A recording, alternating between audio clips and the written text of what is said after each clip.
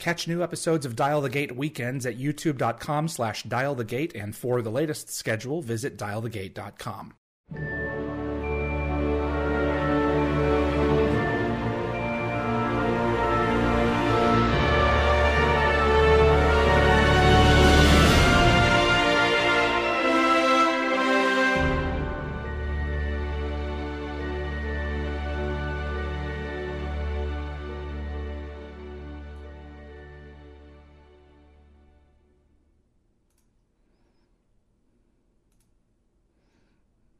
Welcome to episode 2 of Dialing the Gate. Thank you so much. Dial the Gate. Man, one of these days I will get my show name correct. Hello, everyone. My name is David Reed. Thank you for joining us. This is going to be a more abbreviated episode of the show because Tony has only so much time to be with us. Normally, the shows are going to be running around 90 minutes, but in this case, Tony is doing me a favor because Christopher Judge had to back out for work reasons. So let me just get right to this, and I appreciate your patience here. So for the way that this is going to go, we're going to have a guest Q&A. Tony and I are going to be talking for about 30 to 45 minutes around there. Submit your questions. I believe Summer and Ian, if I'm not mistaken, are running today, the show today. So I appreciate you guys. We've also got Keith and Tracy in there as well. They are our new moderators. So thank you guys so much for coming aboard. We're going to try and keep them all organized, and then I'm going to ask those questions at the end of my line of questions to Master Break Tech himself, Tony Amendola, and we're just going to go from there. So I appreciate you hanging on while I discover this process for myself. Okay, so with that out of the way, before we get started, if you like Stargate and you want to see more content like this on YouTube, it would mean a great deal if you click the like button. It really makes a difference with YouTube's algorithm. It will definitely help the show grow its audience. Please also consider sharing this video with a Stargate friend, and if you want to get notified about future episodes, click the subscribe icon. Giving the bell icon a click will notify you the moment a new video drops, and you'll get my text notifications of any last-minute guest changes. This is key if you plan on watching live, and clips from this live stream will be released over the course of the next several days on both the Dial the Gate and GateWorld.net YouTube channels. The clips are designed for people who don't have time to sit through the whole show, unlike some of us who are sitting in cars forever and can, listen to live streams and everything else. But without further ado, Mr. Tony Amendola, Master Braytac himself. Sir, I am not worthy. Thank you for being here. It's a pleasure to have you. How are things going out in LA? Fires. I mean, we've got pestilence. It's been an interesting year, don't you think? My gosh. Yeah. I heard the weather report today. There's a chance of frogs. So. Yep. Oh, man, God. It's 2020, huh? Right. 2020, boy. What can it throw at us that we haven't seen before? So. Oh, don't say that now. No, that's certainly true. I thought that in April. Yeah, and now we're eating our words, right? Absolutely, yeah. So I have been watching you on television, not with the intent of following you specifically, although you are an amazing talent. You just keep on popping up. Terminator, Once Upon a Time. Of course, Stargate, obviously. Do you consider yourself blessed? Well, if you're a working actor, you're blessed. We belong to a profession where, on any given week, over 90% of us are unemployed. More, 94%. So the notion of being able to work is exactly that. It's a blessing. I remember when I finished school, I went to school in Philadelphia, and at the end, because you're in school, you're training. It's sort of the equivalent, although not as practical, as medical school or law school in terms of hours, in terms of intensity when you're in a training program.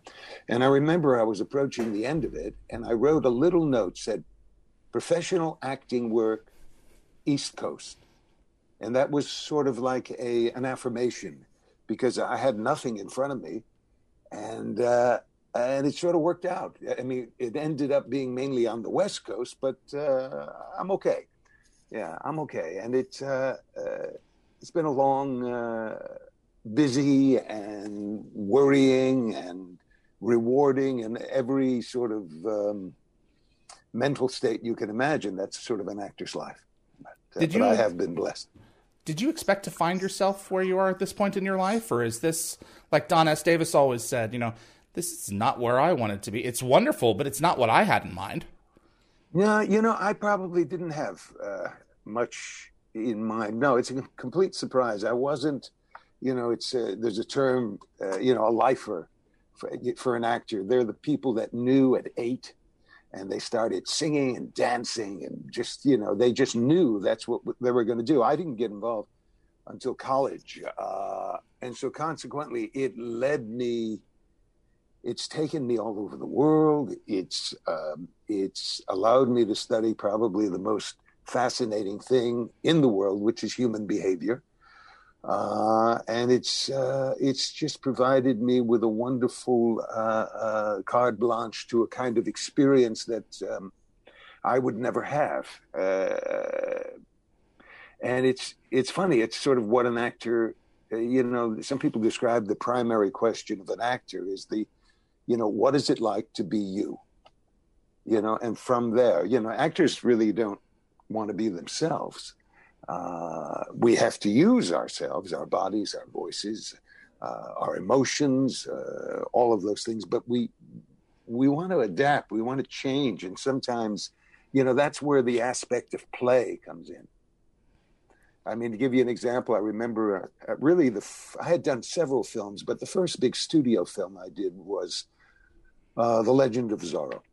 And I just remember pinching myself walking to set in these 19th century sort of Spanish nobleman clothes and getting on a horse to ride in to the scene where there were 500 extras. Oh my gosh. Screaming at the top. And you watch the opening scene of Legend of Zorro, and I remember just thinking, oh my God, it's just it's sort of like, it's the equivalent of, well, this is not X-rated, so I guess I can say it. Yeah. The first time you make love and you pinch yourself because the other person is so beautiful, and you wake You're up fortunate. and remember.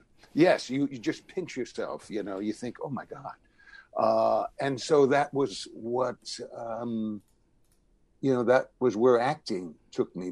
Now, to be fair, and we must be fair, lest there be young people out there who think, just climb that stairwell and and I can have that experience. It's a grind. They say there's an old saying, they pay us for worrying and waiting. The acting is free, so. I can definitely attest to that. Going and visiting you guys on set for years and years. I never crossed paths with you on set, but it's waiting. It's a lot of waiting, and you have to know your lines and be on your marks.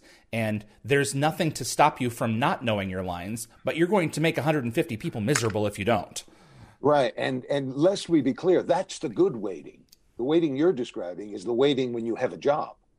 You have a job and you're on set. You're working. There's craft services, or there used to be before the pandemic. There are, there's a million things. They're long hours, but you're employed. I'm talking about the waiting in between jobs. I'm talking about, I understand now. Okay. Yeah. I mean, for me, for instance, one of the things about an actor is you have to look in the mirror very hard. And I was fortunate enough that when I finished school, I managed to get theater work. And it was a type of theater work that was seasonal work. In other words, I was working from September until the end of May. And then I do something else in the summer, which hardly exists now. It's very, very rare. But it gave me that. I say that because actors make sense at different ages. I was never a young leading man. That wasn't, so the notion of me coming down to LA and pursuing my, acting as younger, say in my 20s, would have been, I would have worked, but it wouldn't have been very rewarding. So instead of that, and this was completely, by accident, it wasn't a choice, I ended up doing 15 years of rep work, and when you do that, you make a living. certainly not a lot of money, but you pay your bills, you have a regular life, you have a car. Can you explain rep work for me? Well, rep work is when you're doing a season of plays. You're not hired for just one thing. For instance, if they were doing a play about Braytac, then they would think, oh, Tony is a good Braytac. But the very next play, they'll be doing a different kind of play, and they'll think, well, he's not quite right. In rep, the whole notion is to expand the actor. So you get to play the roles you're right for, and the roles you have no reason to be playing, but it makes for wonderful growth. And how the sum becomes greater than its parts is because you're working with the same group of people. So in one season, for instance, I could play Iago in Othello. I could play, a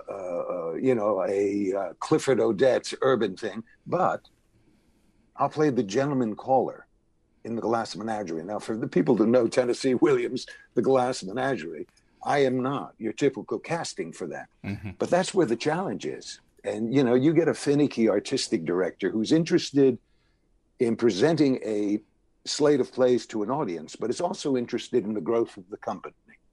And you get opportunities like that. And that's unique. That's really unique. Whereas in television and film, it's a different schedule. I mean, you are so busy in the theater you can be. And if you're lucky, you're doing big films, you're very busy in film and television. But in between, they asked Robert Duvall what the key to survival in Los Angeles was. And he looked at them and said, hobbies, and more hobbies. The reason for that is you'll drive yourself crazy. That, neurosis for the actor comes in not being able to work, to not be able to get what's inside of them out. They're in a poker game that's all in a kind of way. You know what I mean? And there are very few parents, if any, who would say, oh, I want my son to grow up and become an actor. Because they want to spare you. Yeah, they're going to be spending a great deal of time unhappy. Yeah, you can be. And so getting back to your original question, do I consider myself blessed? Without a question, I consider myself blessed. And that was from the get-go. I, with the exception of Los Angeles, I never faced prolonged employment. In Los Angeles, I have, months on months. But previous to that, it was pretty unique. Have you worked since COVID has started? Have you had a chance to be on set, or are you still doing everything over Zoom? Like you were talking before during the GateCon interview that you were prepping for a play through Zoom. Right, everything's through Zoom. The only thing I've done is I've done in studio some VO. I've done voiceover work. I have not shot anything yet. I have all the auditions are on. They just started actually opening up the whole notion where you can film just, a couple of 6 weeks ago, maybe. And it takes a while to grind up, but auditions are coming back now. It is weird though, to audition on Zoom. It's not quite the same. Well, we're not out of the woods yet, so everyone's kind of figuring this thing out as we go forward. So absolutely. Yeah. No one knows, and everything is changing because also, the big, what happens if all the movie theaters go away, or if a significant number of them go away, as we know is a possibility right now. No one knows. Broadway just yesterday pushed their opening date to the end of May, beginning of June, 2021. Wow. That's the earliest anything will be on Broadway. Wow. So, and you ask yourself, so I've been doing, oddly, David, I've been very busy. Sometimes I wonder, well, how am I, how can I be busy? There's nothing going on, but there are projects, people have, desires and pet projects that I want to work on. I'm working on like 3 or 4 different Zoom things. One is a sort of an examination of some scenes in King Lear. Another one is The Caretaker, Pinter's The Caretaker. Another is, it sort of all those types of things. But they're all labors of love, with the exception of the VO work. That's been, thank God. And got to pay the bills somehow. Yeah, you have to. And as you say, we're not out of the woods. No one quite knows. I mean, you have to trust. You have to trust. And, you realize, and you probably have read this, some great things have come out of, some great work has been written or created during pandemics. I mean, some of Shakespeare's greatest plays. Lear, Timon of Athens, Coriolanus, all written. I think Antony and Cleopatra, written during time of plague. So I think that there's no doubt that that we've had there's definitely been some horrible things to happen through this, but I mean this year, and perhaps please God no, the years that follow it will be studied for the rest of our lives, and there's going to be some good as well. I mean, look at the stories of 9/11. Yeah, absolutely. And for instance, we're going. I keep thinking we're going into flu season, which is always a big worry. What are they calling it? The twin pandemic now? Yeah. Twindemics. And it's a real worry. Get your flu shot. I'm getting mine on Monday.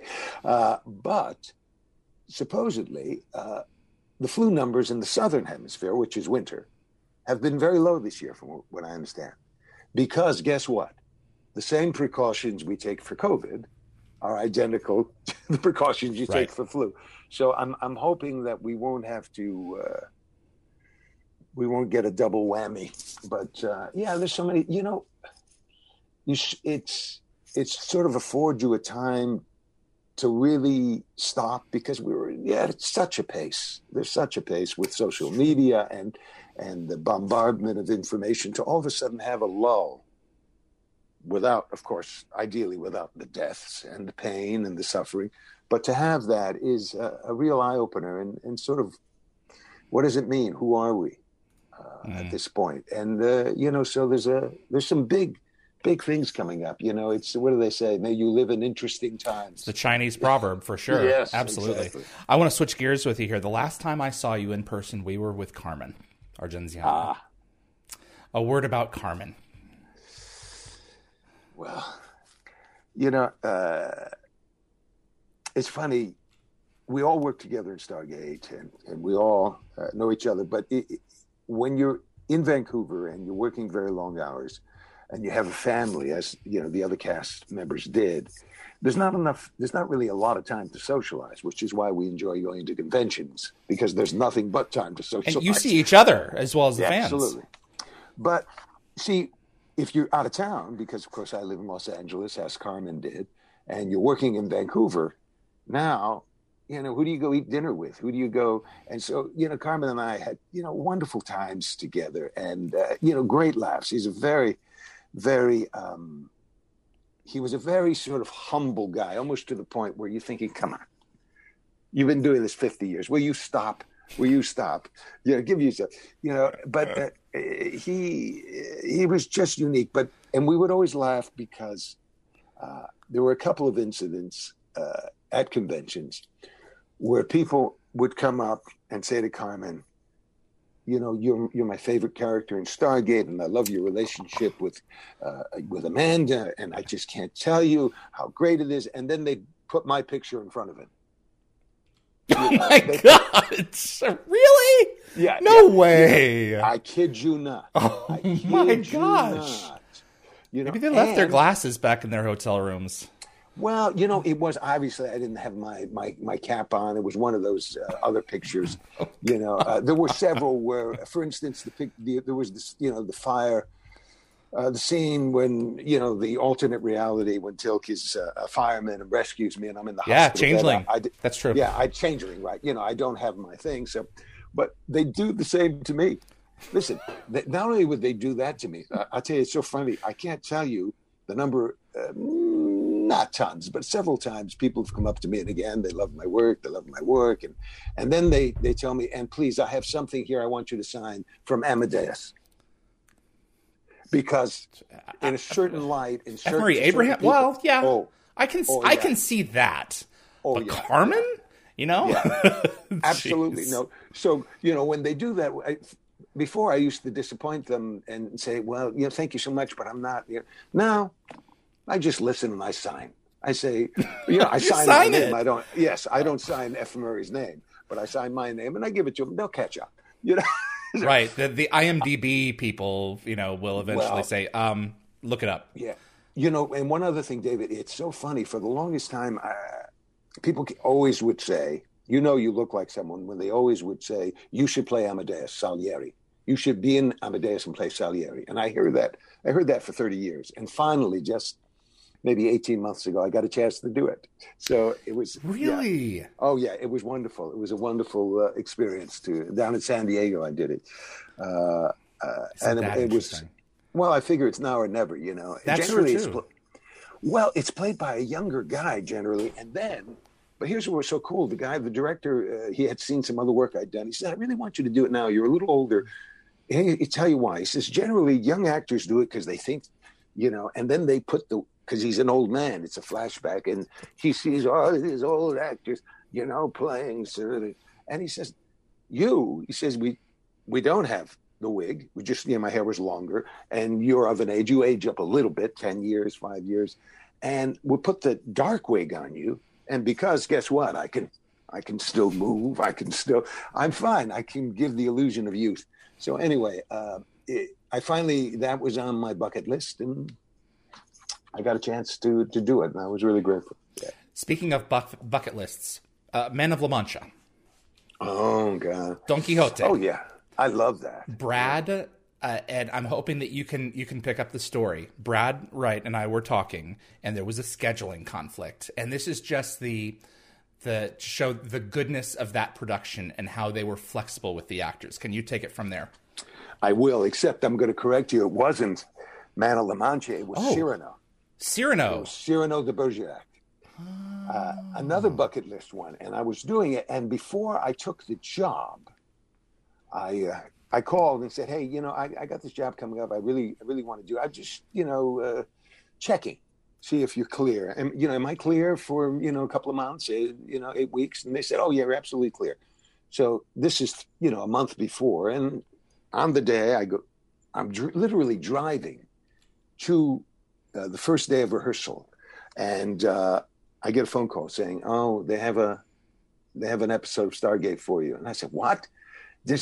They told me that, So I said, okay. So before I said no, because I was committed now to this Cyrano, and people, you sort of have to honor your word. I called Brad, and said, "Hey, is there any chance?" And luckily, as you say, the production was such. And when I told him what it was, too, every character guy's got a Cyrano in him. It's not the young, handsome, the Brad Pitts who walk around. I mean, Cyrano is the character man's Hamlet. It's the character man's adventure, And so he said, oh, let me get back to you. And sure enough, they changed everything and worked it around. So I did both.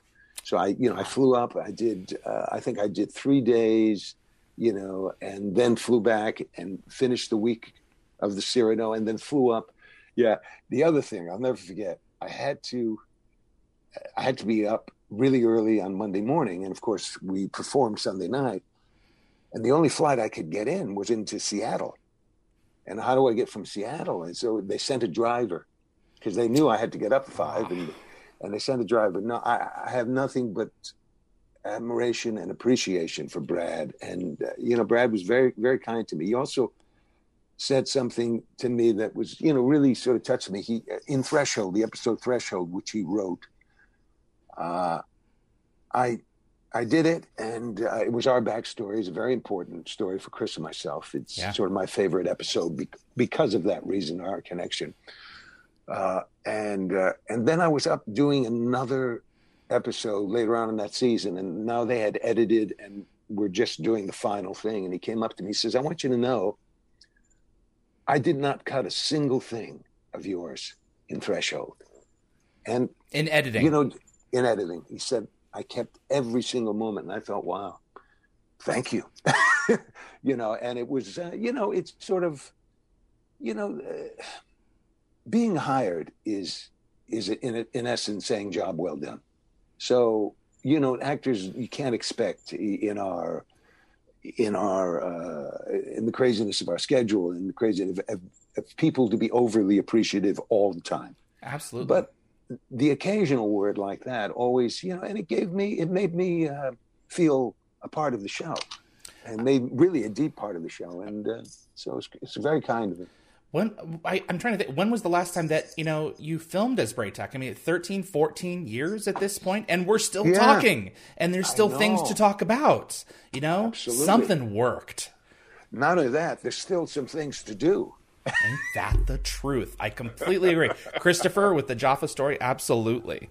Yeah. I want to take a step back. I want to go back a little bit and kind of get the foundation of you as a human being. Where were you raised? What did your family do? I was raised in New Haven, Connecticut. Very blue collar. Both my mom and dad worked. My mom worked in a sewing factory, like essentially a sweatshop, really. And my dad was a construction worker, but pre-union. Unions, this would have been, in the 50s. And then was lucky enough to get a job in the post office late. He was probably in his 40s when he got that. And that sort of changed everything. And I had two older brothers, and it was, we all worked. We all had after school jobs, and this is sort of a template for a time past. This would not work today, but it's what it was. We all worked, and me and my brothers, and we contributed that money to the household. That wasn't like, oh, we're working so you can teach, so we can be taught responsibility. No, the family pulled together. Yeah. And oddly, I didn't realize until much later, because when I say I was working, I'm telling you, I was selling newspapers at 7 and 8. Again, a different time. That was daycare. Because my brothers had roots too, so they can keep an eye on me. And because my dad worked nights and my mom worked during the day, there was no one at home to keep an eye on us. So we did that, and that's sort of what it was. I almost some of the big things. I almost went to a tech school, high school, but then I decided I didn't. And very late in my high school, I thought, there's any of a number of trades that I could go into. And it was only late that I had a teacher who said, maybe you should just do a year or two of college just for yourself. I think, it was a teacher who, I had tons of teachers who were very nice. I was a cut up. I was not a good student. I was not a bad student. I just, in high school, I was working 4 to 12. You know what I mean? There was, so she convinced me that she insisted on having my opinion on things. And boy, did she regret that, because then I never shut up. No. And because of that, I went to college. And it was in college that I literally, it's the old, stumbled into an audition for a play. And that's where it sort of began. But initially it was social. It was a place to be. You're 19, 18, 20, what do you do with yourself? What do you do with your passions? Right. Once you get past the mask of what you're presenting to society. And because of that, it was social. It was, meeting people, meeting women, but I was lucky because of growing up in New Haven. There were 2 of the most respected regional theaters in New Haven. And they were literally less than a 15-minute walk from where I grew up. And I would walk there. So when I was in college on a Saturday night, I'd go and put down my student ID and pay $10 for whatever they were showing. And it took me to a different world. That world was sometimes Irish, sometimes it was American, sometimes it was a Russian, but I got to see exquisite actors. For instance, I saw Meryl Streep, Sigourney Weaver when they were students. They were students. That's who that's John Cazale, John Lithgow, Al Pacino. This is who was performing there. And so consequently, Christopher Walken, I saw him doing a number of things before he was Christopher Walken. And so I feel blessed for that, because I didn't have to get rid of tons of bad habits that can sometimes happen when you start too early. It was always, my exposure was always oddly, really some of the top talent in the country. And so, wow. And only after that I realized, I need to train more. And so I ended up going to school in Philadelphia. That's where I got my training. And now what do? I taught. When I came out of school, I was going to move to New York, but I have no money. So I taught briefly, academically, acting, directing, those types of things. And I was offered a full-time job to go into academia. But I did not feel, I didn't feel it was good for the students for me. I didn't have any professional experience. How can I go from being a student 1 year to being an instructor? I wasn't tried and tested what I knew. And so I said no, and I was lucky. And because of that, I moved to New York, and then I started working. I got hired out of town. Got hired in Oregon, for people that know the Shakespeare Festival there, where I spent a couple of seasons and directed, and then did my stint of theater for the first 14 or so years. Wow. That was a long answer, David. I'm sorry. No, absolutely. What was do you recall the play in high school that first got you hooked? No, it was in college. Oh, in college. Excuse me. Yeah, it was not in high school. It was not in high school. No, in high school I was working full time. I played basketball for a while. I did play basketball, and that was oddly, I think that was my movement. That's where I learned how to move. When you think about basketball, it's a very sort of jazz-like, dance-like, modern dancey sort of thing. And so that served me very well as an actor. It was the first play I ever stepped foot on stage was The Tempest. Shakespeare's The Tempest. And you want to know my first line I ever said on stage? Please. All is lost to prayers, all is lost. Now, I think of that line all the time. I bet you know the DNA of what that line means too. So yeah, absolutely. Did you ever get a chance to tell this individual in your high school, thank you? You changed. College.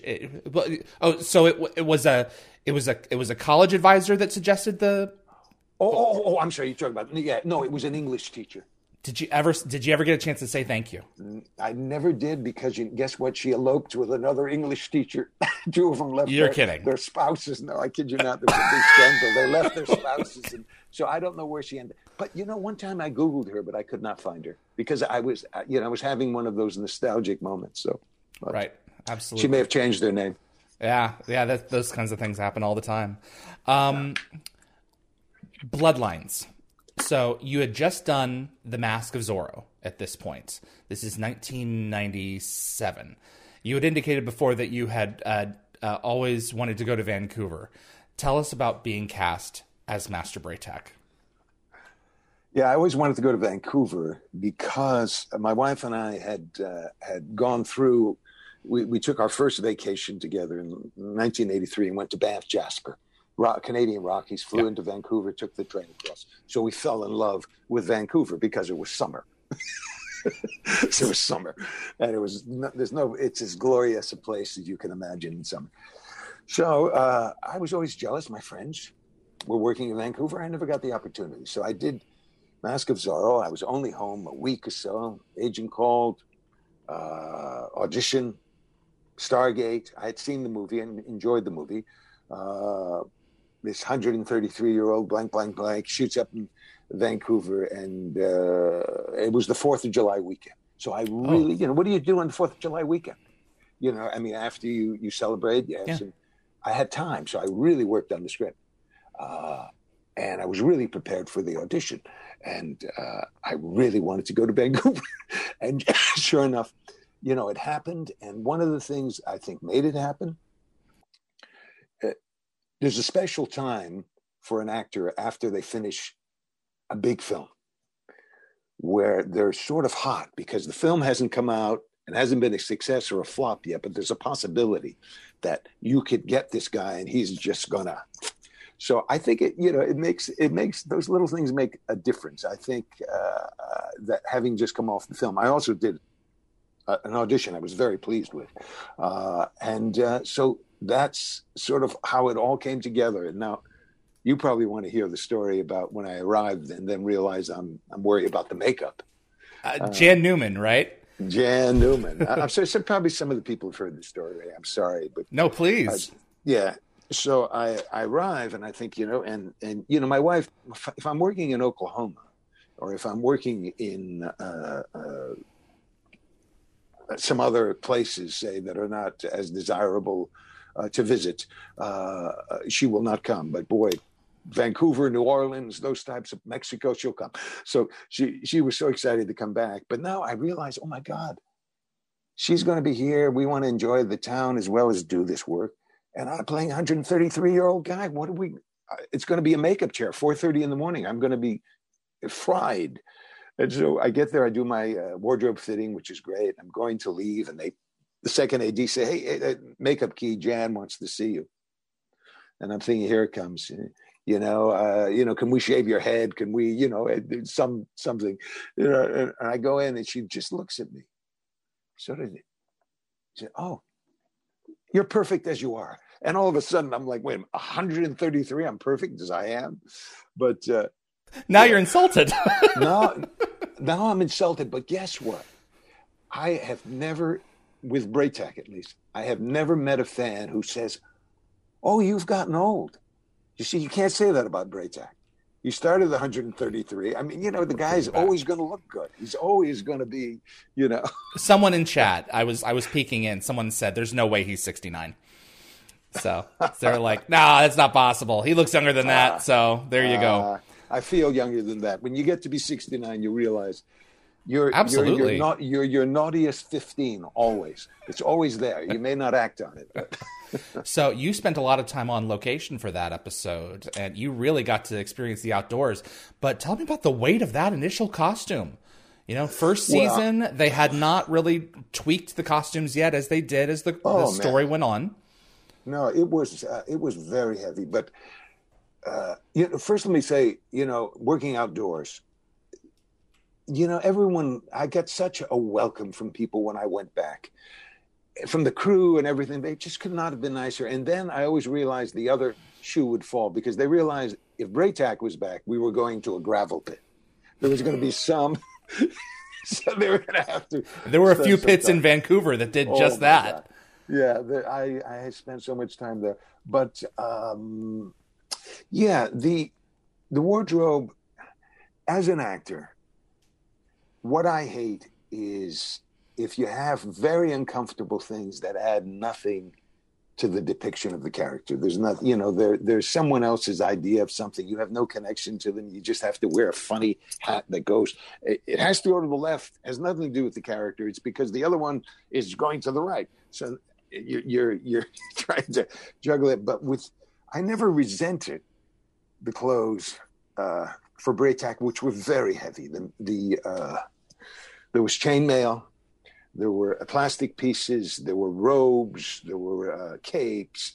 I mean, it was probably, I'd say 50, 60 pounds. It's like this guy right here next to me. Oh my God. And then you're talking about that guy, with the helmet. The pneumatic head. Oh, yeah. Right. But it looks so good.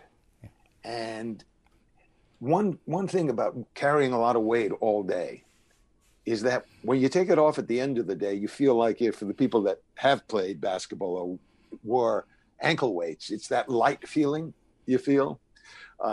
So I always enjoyed it. Enjoy is not the right word. I was always very tolerant of it. Although sometimes, and this is Jan, they would, with the heat in that first episode, man, it was hot. Yeah. Quite hot with they'd lift my little cap and literally water would pour out. Yeah. Because it all goes out at the top of your head. Oh, yeah. It's 30% of your heat, right? Believe me, I know. So Jan, till this day, she'd have a little thing with ice and she'd have face cloths in it with sea breeze. and she put them on the back of your neck and on your wrists and everything. But there was a funny thing that happened once that I'll never forget. They put your makeup on and they have to put sunscreen. Again, you're out in the sun, and I have my little tattoo. Tattoo. Yep. I have my little golden guy, and I guess sometimes time went by and they didn't do it, and when they took it off, I sort of had a tan. You're kidding. Yeah, very, very faint. She said, "Oh, well, yeah, I guess we'll be more careful with the sunscreen tomorrow." But I said, "Oh, hey, we know what the positioning is now. You can line it right back up. Forget the Polaroids." Well, it's so funny, and there's always the joke. People are fascinated, when you go to a con, they're saying, how did they attach that? And particularly if it's a young boy or girl, I'll look at them very serious and say, "Oh, my tattoo?" Said they used a nail gun.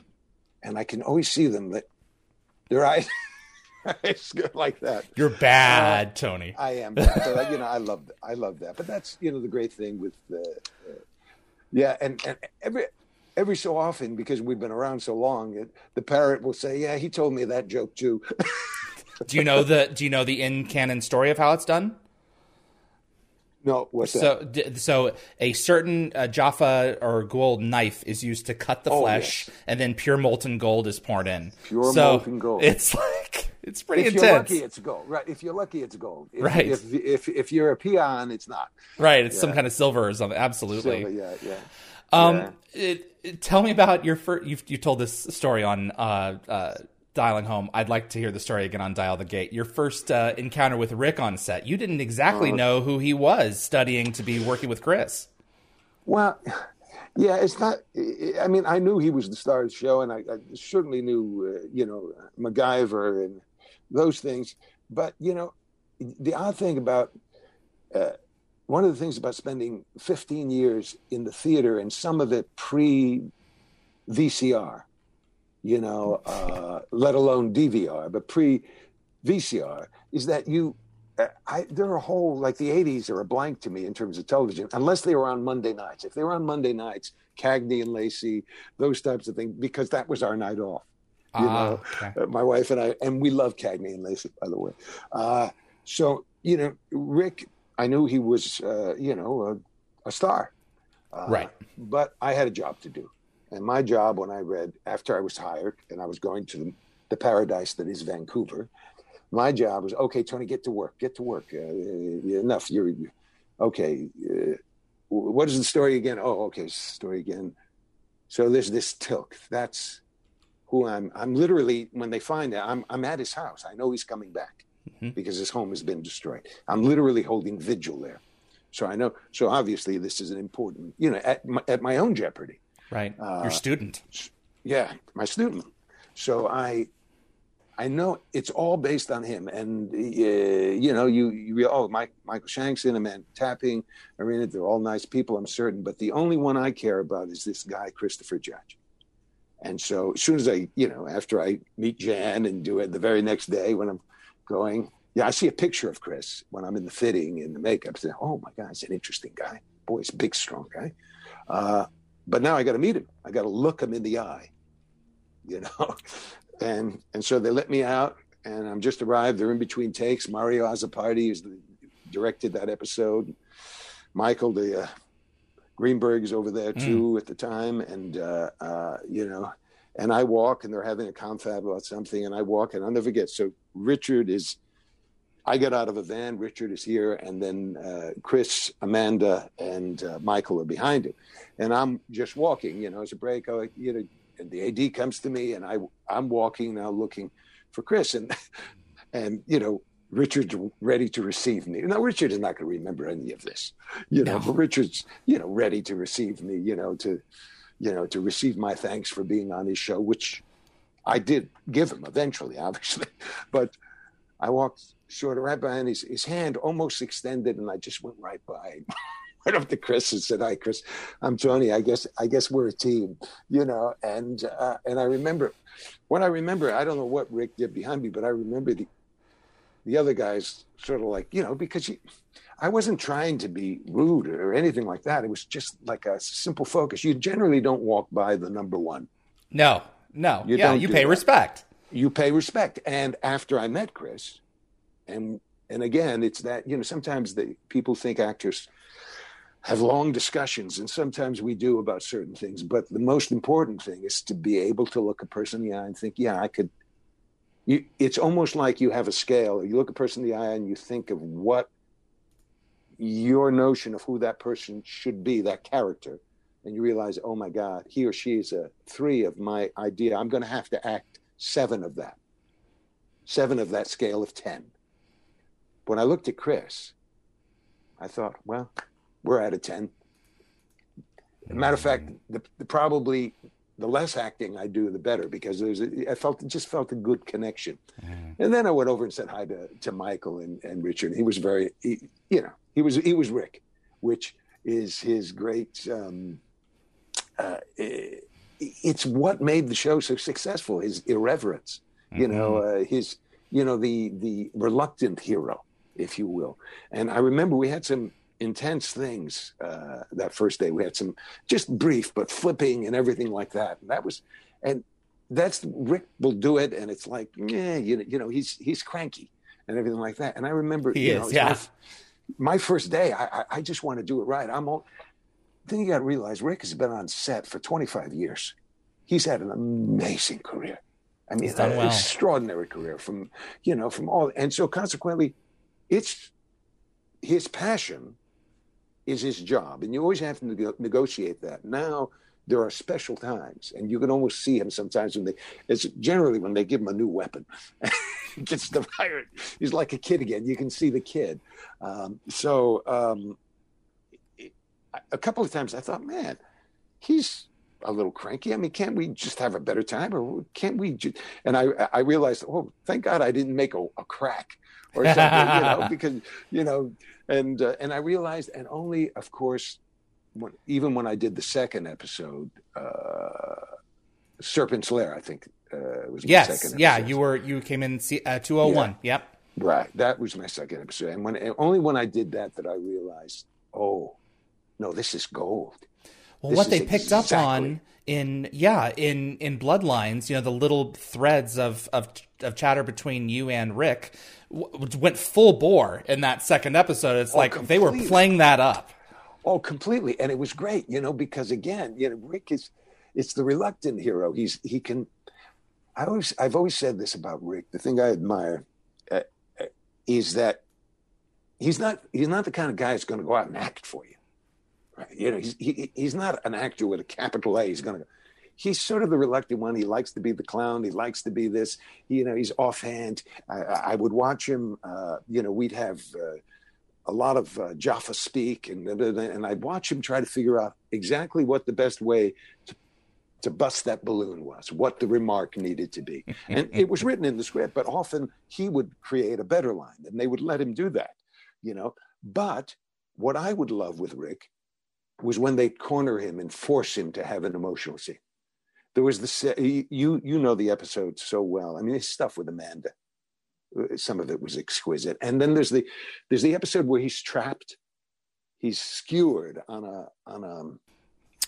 Yes, you know what I'm talking about? Yeah, I do. It's season 2. It was it's like a crucifixion. Yeah, it's message in a bottle. He's terrific.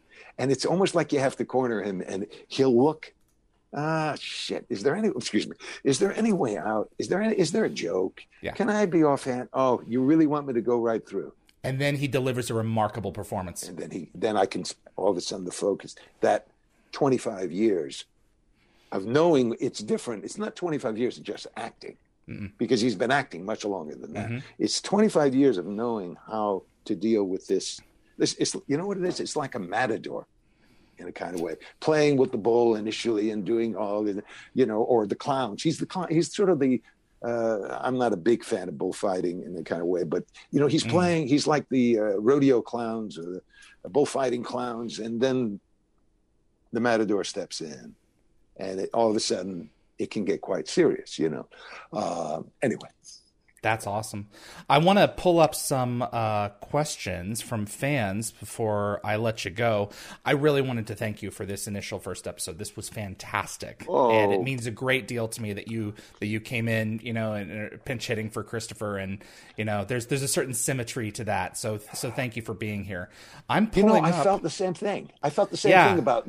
I thought it was very appropriate for me to come in for Chris. Absolutely. There's a certain like Braytak would do that, if the Stargate were revealed to the world and Teal couldn't be there, I will go on national television on your Earth stations. I will. So absolutely. Summer, I'm not seeing the questions. So I'm going to have to figure out, let me reopen it here. I'm not seeing them. So for those who have come in, to ask questions for Tony. Will you be back with us in a few months? Absolutely, yeah. I will ask these questions then. So we're going to, I'm going to go ahead and make sure that those are copied because this is my issue. This is not theirs. So I will ask their questions. I've copied them, and I will ask the questions of the fans the next time that we have you on. This, sir, was a treat. Absolutely. And the intent of this show is to go through and explore bit by bit the important people who created a piece of work that has provided us so much joy over the years and will continue to provide generations who have yet to encounter the show a great deal of, entertainment, but also it's not just entertainment. You're changing people's hearts and minds with this content. Yeah. It's like Shakespeare. It's like Star Trek, it means something to people. And thank you for being a part of that. Well, let me say to you that you've done an enormous amount to keep this alive. And I've been very aware of that. And, we've met and done things several times. And I want to thank you for creating this, repository of memories and ideas about a show that meant a lot to all of us. And so thank you. And I can tell just by looking at what's behind you. That I'm a bit of a fan. You are equipped for the next invasion. I am indeed. Kree absolutely. Tony, this has been fantastic. There's much to discuss, and I look forward to having you back on early 2021. So thank you all, and to all you out there, keep watching. I hope we get to meet once the dust clears from our current crisis. Okay, be safe. Thank you, Tony. Appreciate your time. All right, folks, Mr. Tony Amendola, Master Braytak himself, thank you so much for joining this episode. This was an abbreviated show, so we're going to go ahead and get ready for Joseph Malazzi here, who's going to be joining us in just a minute. Let me see before. Okay, so I'm going to go ahead and wrap this up here. So before we go, if you like what you've seen in this episode, I would appreciate if you click the like button. It really makes a difference with YouTube's algorithm and will definitely help grow the show's audience. But please also consider sharing this video with a Stargate friend. And if you want to get notified about future episodes, click the subscribe icon. If you plan to watch live, I recommend giving the bell icon a click so you'll be the first to know of any schedule changes, which will probably happen all the time. So bear in mind, clips of this live stream will be released over the course of the next several days on both the Dial the Gate and GateWorld.net YouTube channels. The clips are designed for people who don't have time to sit through the whole show. I appreciate everyone who is tuning in and everyone who is going to see the show after it's live. Thank you so much for watching. And you know what? Joseph Malazzi is going to be coming on in just a moment here, so we're going to bring him in, and I'll see you on the other side. Dial the Gate is hosted and executive produced by David Reed. The producer is Darren Sumner, co-produced by Linda Fury. The composer is Neil Acree. Animations by Bryce Orrs. The production assistant is Jennifer Kirby. Moderators include Summer Roy, Keith O'Mell, Tracy Noller, Jeremy Heiner, Reese M., and Anthony Rowling. Logo design by Deborah J. Bell. Additional effects by Thomas Tots. with contributions by model makers Chris Baker, Stephen Barr, Kevin Szabo, and Tom Paris. The archivists are Linda Fury, Zachary Adams, and Fred Eric Marcoux. For general inquiries for submissions, please contact us at dialthegateshow@gmail.com. Visit our website for the upcoming schedule, as well as an archive of our past episodes at dialthegate.com.